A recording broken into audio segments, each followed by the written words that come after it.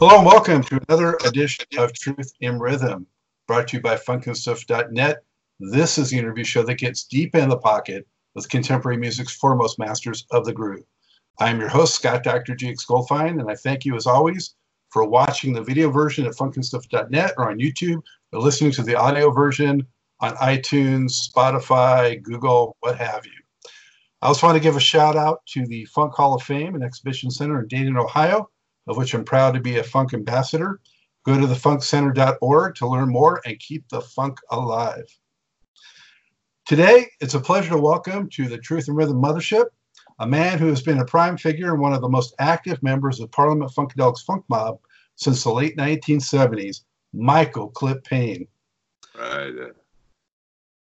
After receiving his first official credit on Parliament's 1978 masterpiece, The Motor Booty Affair, he would go on to lend his vocals, keyboard, and other things to more than 20 P-Funk projects.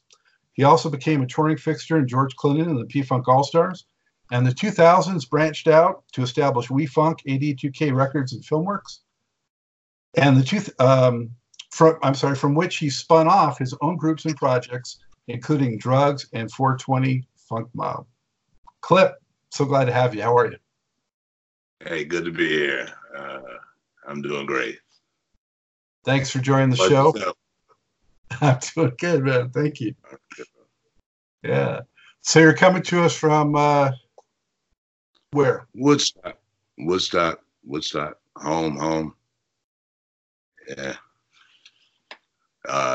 We Funk headquarters. Yeah, man. I've never been there. Do they have like things around that, pay homage to it having been the site for that historic, Woodstock? Yeah, there's things about it. I see it as a fading thing now. It's been 50 years of that. And I see it's still there, but those kids, those youngsters who were there during that time, who pretty much made themselves the people of Woodstock, they're now, the grannies and the grandpas, and they're still holding on to, with the spirit, but there's a millennial wave happening, and I've actually watched a woman who was like, a new home buyer, and she came past my coffee place that I've been sitting at for over 20 years, and she had to the door, and she turned around to me and a few other people, and she goes, "Can someone do something about these hippies around here?"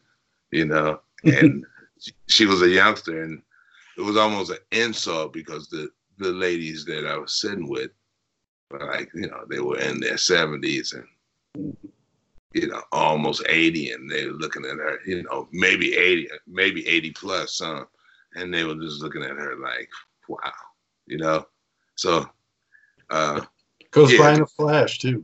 Yeah, there's a spirit, and then I'm a youngster because during that whole Woodstock era, I was like 10, 11. So I definitely wasn't one of those kids that would have made it to the festival. I was in the Midwest, and I couldn't come off the porch, I think, at that time. So that's right. So you're from Detroit, right? Yeah, man. Yeah. Born and bred. Well, that's a heck of a music mecca to be from right there too. Yeah. That's music. When I was 7 or 8, there was so much. Well, there were so many musicians and so many people practicing. You knew that people were like one of three things. They were like ready for a factory, ready for Motown, or other. And other could have been, but I think 1/3 of the people probably, like practicing for Motown. So I saw that at an early age. And it's like, wow, okay. Which one, what is a job and what is a career? Because I was like, at that time I'm from North End of Detroit. And North End is we had Chrysler. I could see from my old house when I was like 5 or 6, I could see people welding right outside the door.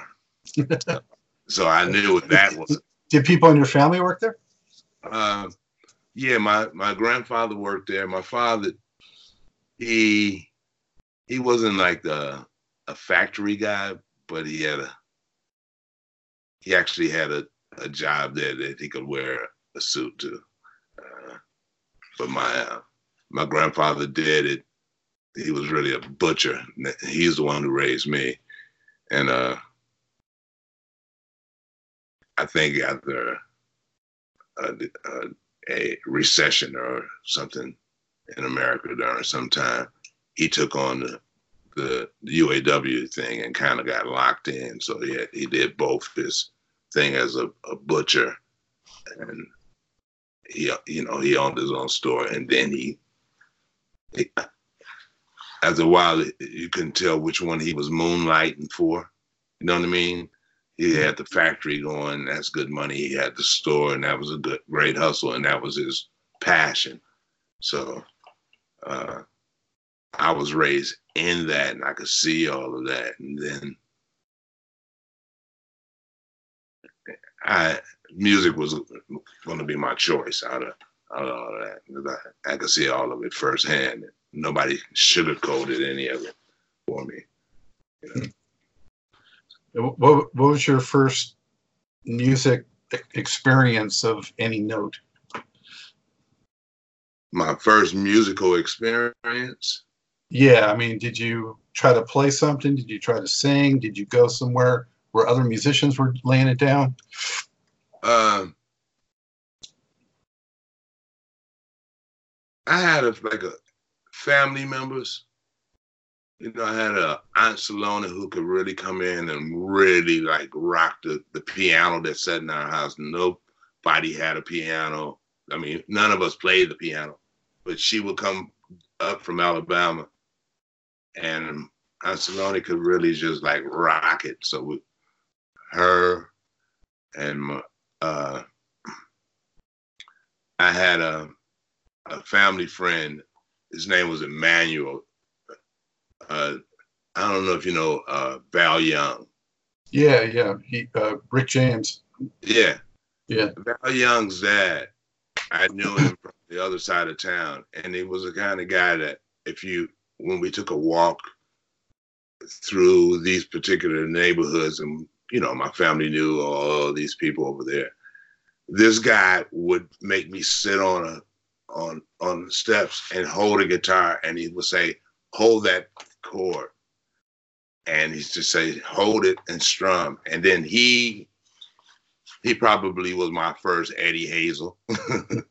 he could he could play all through that, and I was pretty young, so yeah, Val Young's dad probably was one of my early influences. And then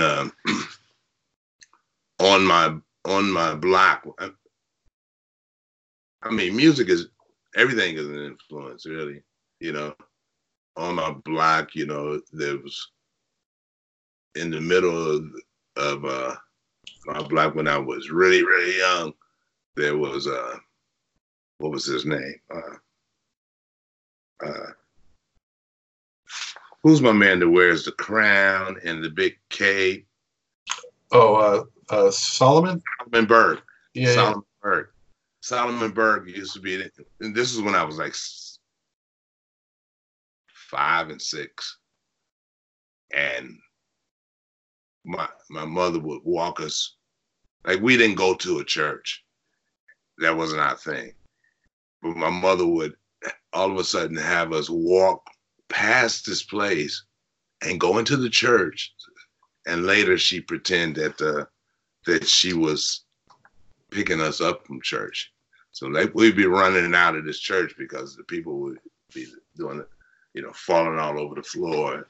It was like a serious holiness church, and we could come running out, and then she looked like she was retrieving her kids from the church, knowing that it was going to run out. But she was really, when I look at it now, she was really just trying to walk past the place where Solomon Burke, he stood out, and he was a thin guy at that time, and he was a thin, hip guy. He had that really dramatic show he would do. He was the first person I ever got an autograph from. He wrote his name and my name on $1 and gave it to me. Here you go, kid.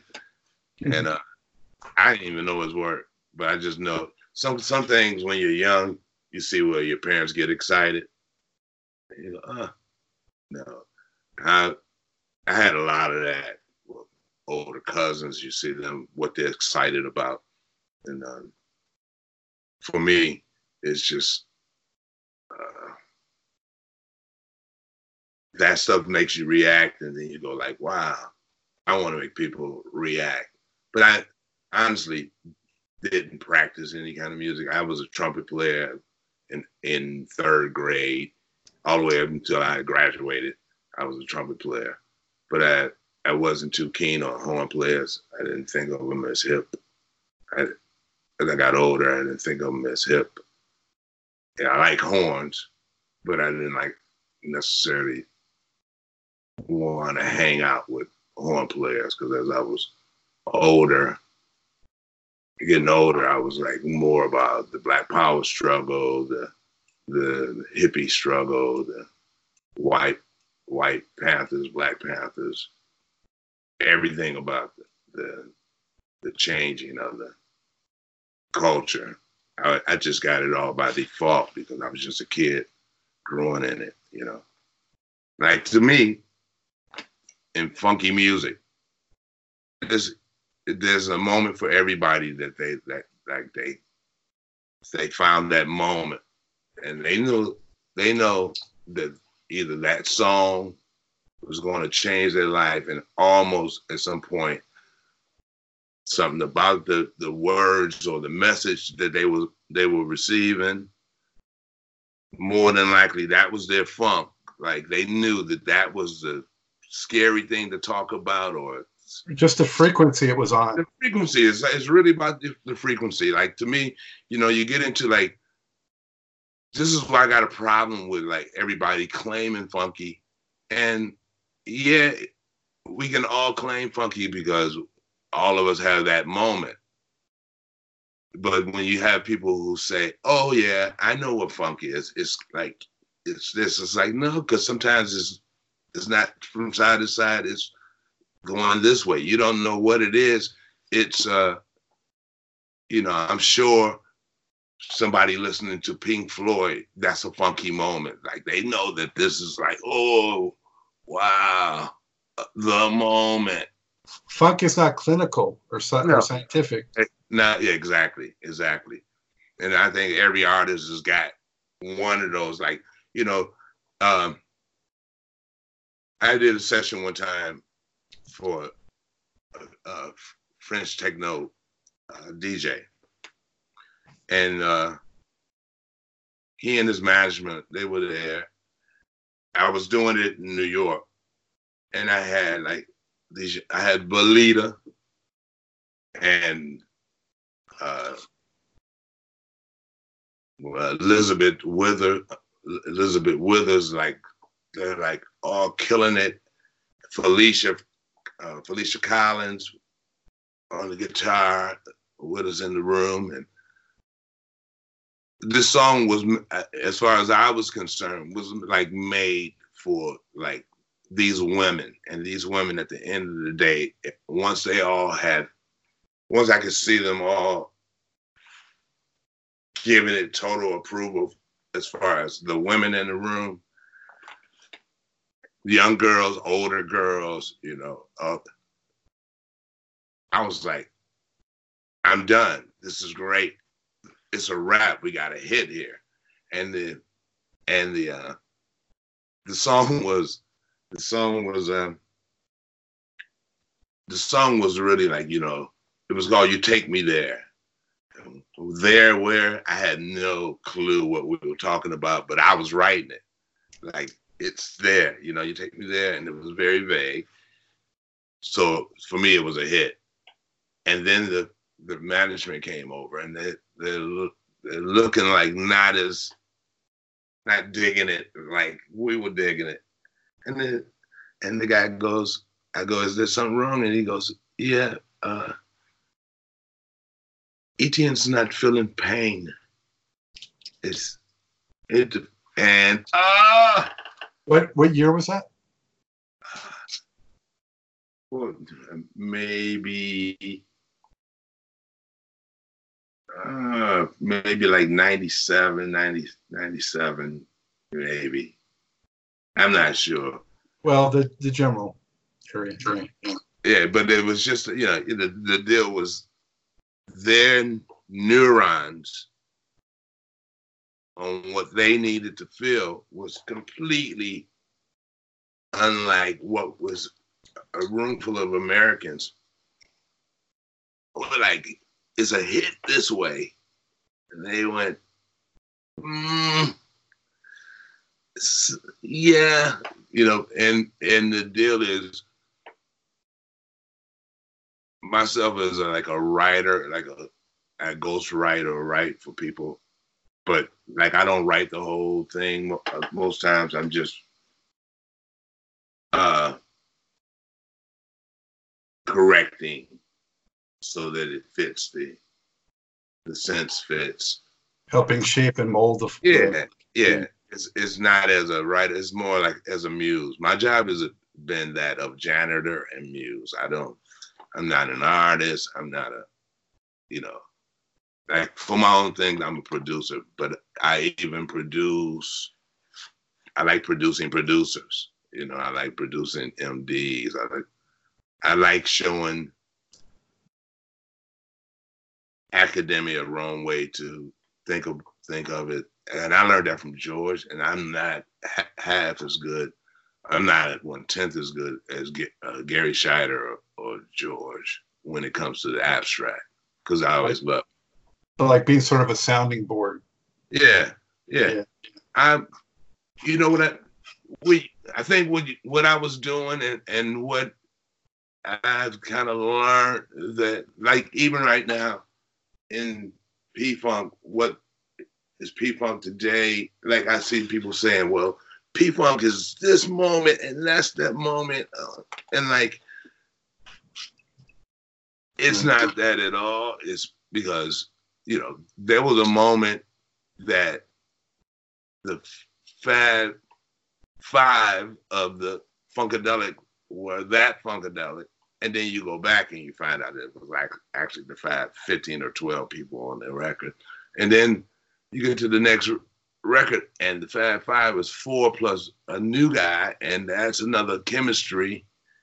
But we dig it because we find it as a progression, because Parliament and Funkadelic for me was the brand. Like, the brand. Now we call it the brand, or we call every darn thing the brand. But it was the brand. It's like the first time you went like Funkadelic. Okay, there's a thought. Not there's a band. They're not the Beatles. You know right. What I'm saying? It's a concept. It's a feeling. It's a mentality. Yeah, I mean, I don't know if have you ever seen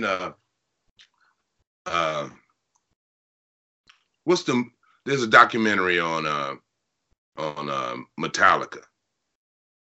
Oh, the movie, the feature film? Yeah. Yeah, I've seen it.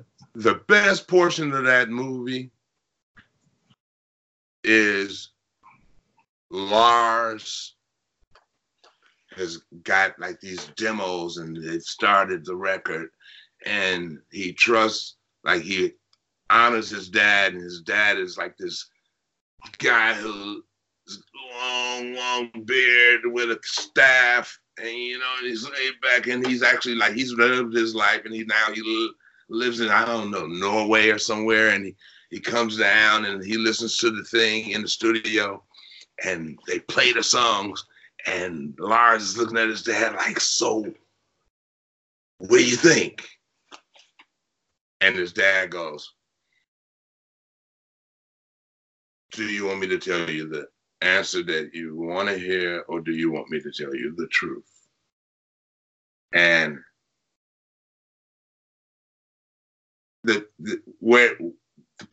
his response was just so beautiful. He said, what if you want me to tell you the truth? I would say trash all of that. He says,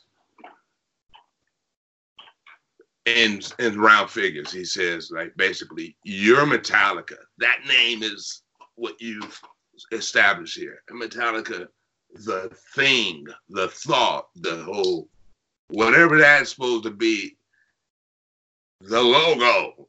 If you got an ego about the logo, you know that everybody's trying to be a Metallica, and you sound like everybody trying to be you. You got to step up the game and raise the bar. And I thought, oh, I'm sure that was probably the most beautiful kick in the ass that you could give an artist and have them respect what you're saying.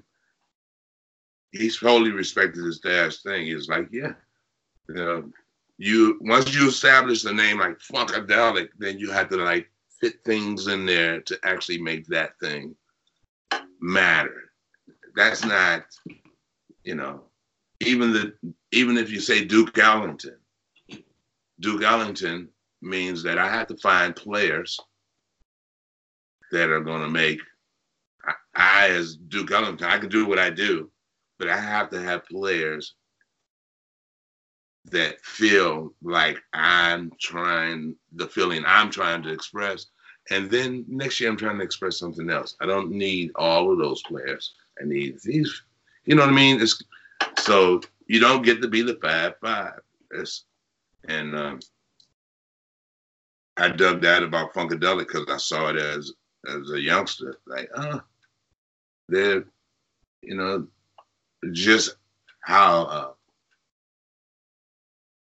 crazy they were messing with the knobs alone. It's like, I like them. It's, I like them above, like, I didn't learn, everybody learns to say, dun, dun, dun, dun, dun, dun, dun, dun, especially if you're black. That was for me. Yeah. That was my Jimi Hendrix.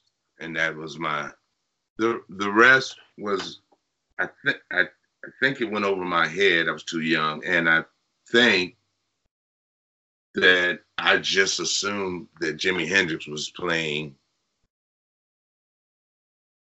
because of when you're young, and that it's just like now. Well, we're in 2019, so we're going to be into 2021.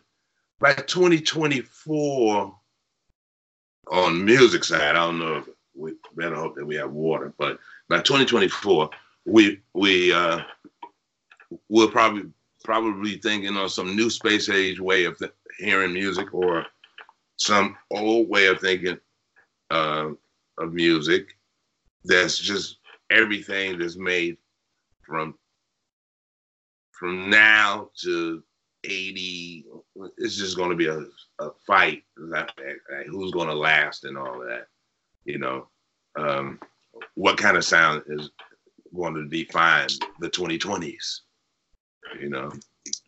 And exponentially, the 2020s, like, you can be in, like, it's going to be where they're like, that was so 2018 in 2019. People do it now, kids do it now. Oh, that was so last year, and so there's a lot of that to sift through to find out what's going to be.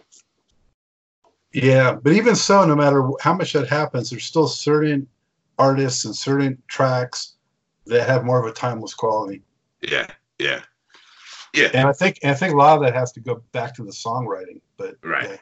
Oh, I think songwriting is like the most important part of the thing. Like, you know, uh, but for me, a lot of bands like Pink Floyd, like, you know, people like Pink Floyd. I hear people say, "Oh yeah, that guy played guitar really, really good." But for me, it was just like new age aesthetic when I was 18. Like, oh, okay, I like it. I don't really know. It's like Hendrix to me. I don't know if I'm supposed to think of that as great, but okay. And what I like about it, I'll add to my possibilities of what I'm going to ever do. You know. Yeah. Yeah. So, Clip, you mentioned about, you know, maybe hearing something like something funky at some point Right. that clicked for you. Right. What was that? For me, in funk, Yeah. it's too many. Like, Express Yourself, Here Come the Judge, the Shorty Long's version, and Picnic Markham's version. You know, Stand By Me. Like, those things are like funk. I mean, they're ditties. Runaway Child, Running Wild. A lot of Norman Whitfield. I wasn't even aware of Norman Whitfield other than like, when I was 9, I met Mr. Whitfield. But after that day, I think what I caught from him was the fever of wanting to be in a room and making records. And I was like, why and how did you meet him? Man, when you come from Detroit, like I say, you got 3 things, the others. Now, one of the others being, and you can be an apple picker, you can be, of course, you can be a doctor, lawyer, whatever, but you can work in Battle Creek. And I went to Battle Creek to the old Kellogg's factory, and we learned about veganism and the whole shebang bang. I was maybe 9 years old, and we were coming back on a school bus, and we passed Motown B, which was on the road, Davison Avenue in Detroit. And we passed the thing, and all the kids hit this one side of the bus, like, wow, Motown. And we all said we want to go there, and the teachers on the bus said, maybe one day we will. Now, I don't know what she did after that, but I couldn't even tell you how long after. It could have been a month, it could have been 2 weeks, I don't know. But we all of a sudden had to get emergency permission slips to go to Motown. And it was like the next day. So there had to be some kind of need to have these kids the next day. And we went down there, and it was like, wow, just like we asked, we're here, you know? And I'm all dressed up in my trench coat and my whatever I was wearing then. I just remember we looking super formal in this place. But it was like a little room that had like 2 sofas in it. My whole class was sitting between the 2 sofas and on the floor. And this guy comes out and he goes, hey kids, like, I'm Mr. Whitfield, and welcome to Motown.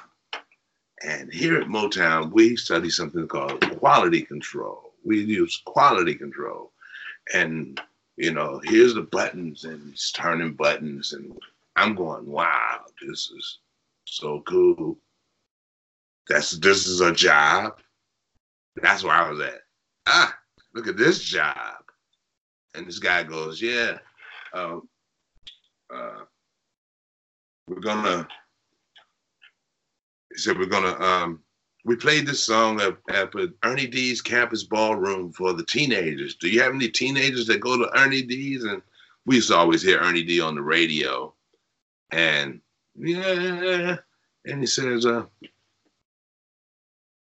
well, we played this song and it was good, but it didn't quite do what we wanted to do. So we're going to do something called overdub. And over there is our artist. His name is Mr. He said, brother, what's your name? What you gonna be calling yourself this time? I remember saying that. And the guy says, Edwin Starr. He said, yeah, Edwin Starr. Say hello to Mr. Starr. Hello, Mr. Starr. And they took us in this room and they asked us, you want to test out the mics? And everybody stumped, and they put the mic down and we stumped. And they wanted us to stomp on this song, you know, and we stomped and said, when it comes out, you'll be the first one to hear it. So they brought the transistor radio in the classroom one day, and that song was playing on the radio, WJLB. And oh man, we jumped around all over the room. And I just remember going, that's what I'm gonna do. And it was a hit record too. 25 Miles to Go. Yeah, great song. Yeah. That's one of the songs that got me into soul music when I was in like 4th grade. Right. Records were brought in for dancing on Fridays. Yeah, you know when they say, come on, feet, start moving. That's my class. We're standing there going, ka, ka, ka, ka, ka. Yeah. Man, that's a lot better than any of my field trips. Yeah, I had some groovy. I gotta say that when I was in high school, all I worried about was every teacher being afraid of me. But when I was in elementary, teachers really loved teaching there because I could have picked anything that they were exposing me to, you know. Even like I think about living here in Woodstock. There used to be a place in Detroit called Plum Street. When you got there, it was kind of like, you know, it was like your John Sinclair type guys all walking around tripping. And my elementary school teacher took us to Plum Street, went into a little place, and the Strawberry Lot was doing their sound check because we could stay. But I remember that. I never forget that. And I had this guy. It was like one white teacher. Basically, you know, we had a few. We had Mr. Mann and we had Mr. Campbell. Mr. Campbell was my social studies teacher when I was like 10. And this guy, he was like, he ran it on us like this. He was like, okay, I'm your social studies teacher. And I want you to know that my parents don't like my career at all. It was like this. He had a little bald head, but he had a little hair up past the ears. Because this is like 60, 67, 68. And it's just like my parents don't like how my choices in life. But I'm going to tell you something. We're going to see the world. I'm going to show you culture and how we're changing. It's like, wow. And, you know, being in a thing where you didn't really have very many lighter hue people in the area, it's just like, okay, let's see what he's about. And he took us there to Plum Street. And I remember this girl was, they said, on a Spanish Fly.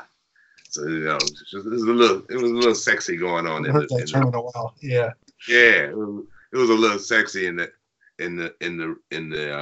pub that we went into, and all that stuff. That, you know me, I'm like, okay, I'm here, I'm with you. You know, these are my dashiki, my whatever, my bell bottoms, I'm there. It's kind of like I became hippie by default. Like I said, everything around me, rights, the people speaking out, those kinds of songs. The best funk for me, is like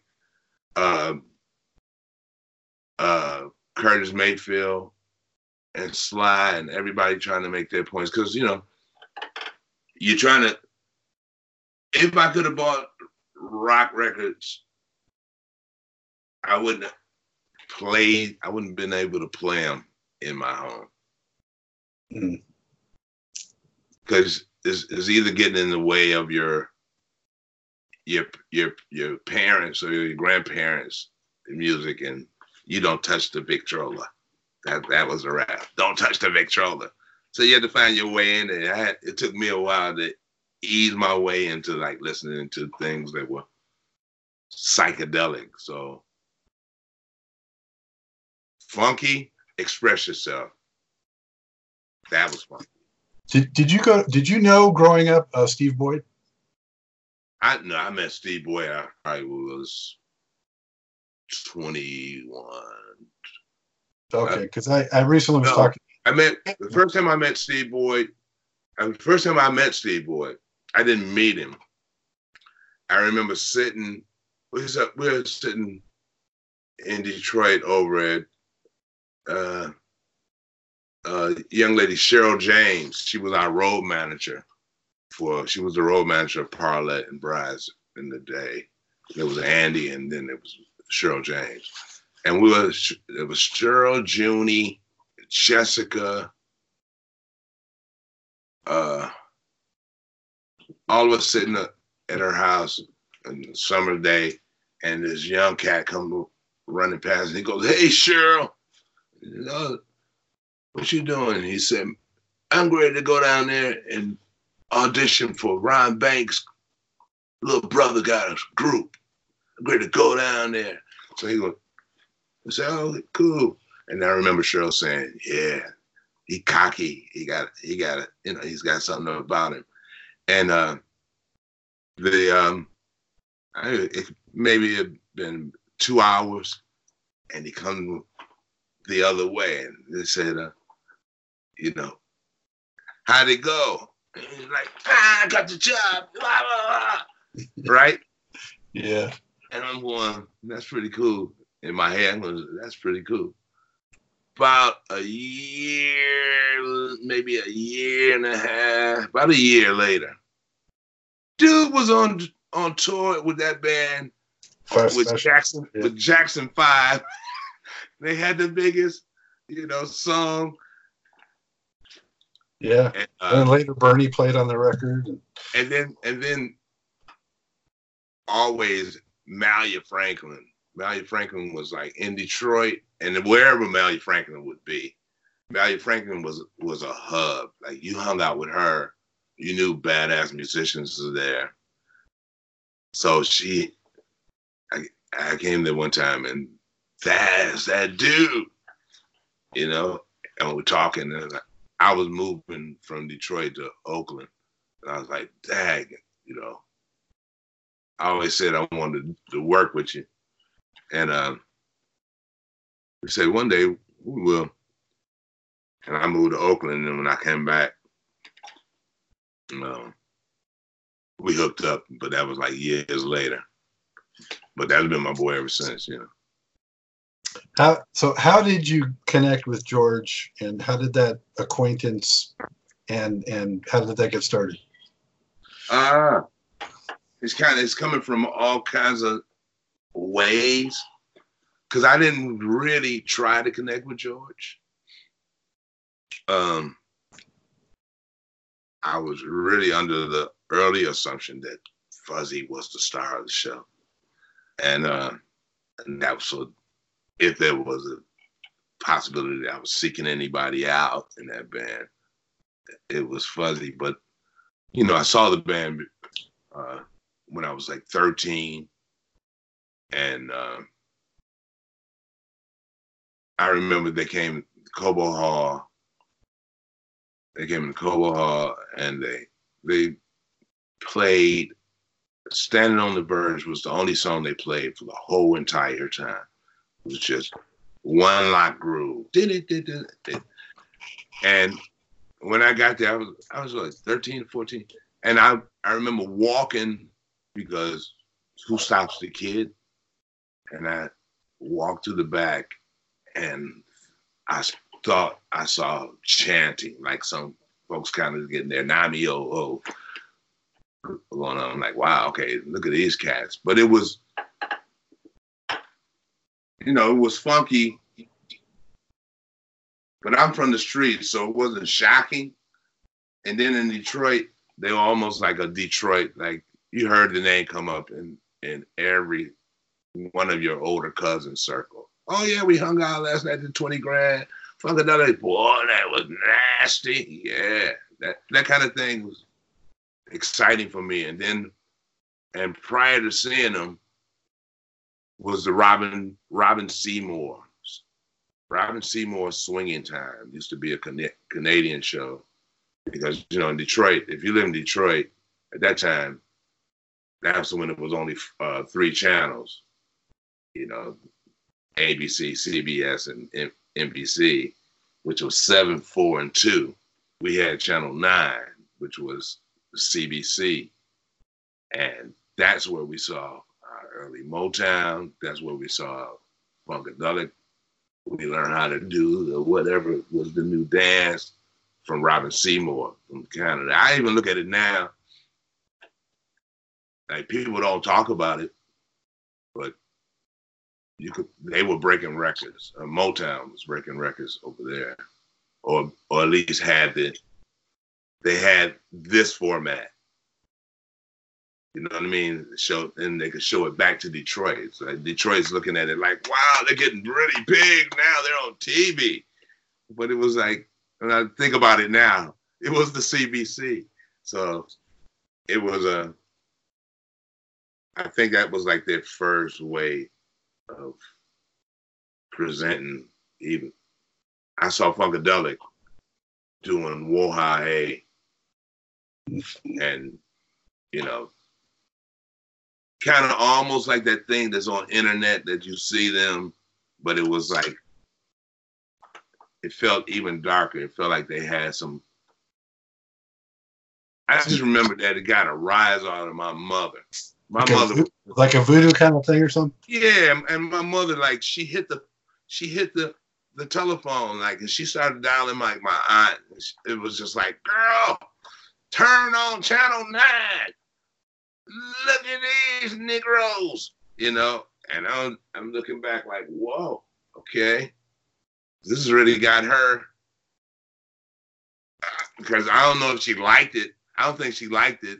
I don't think she disliked it though. It was just it wasn't the music. It was the gall of the band. It was just look at them, they dare, because you still coming from a time where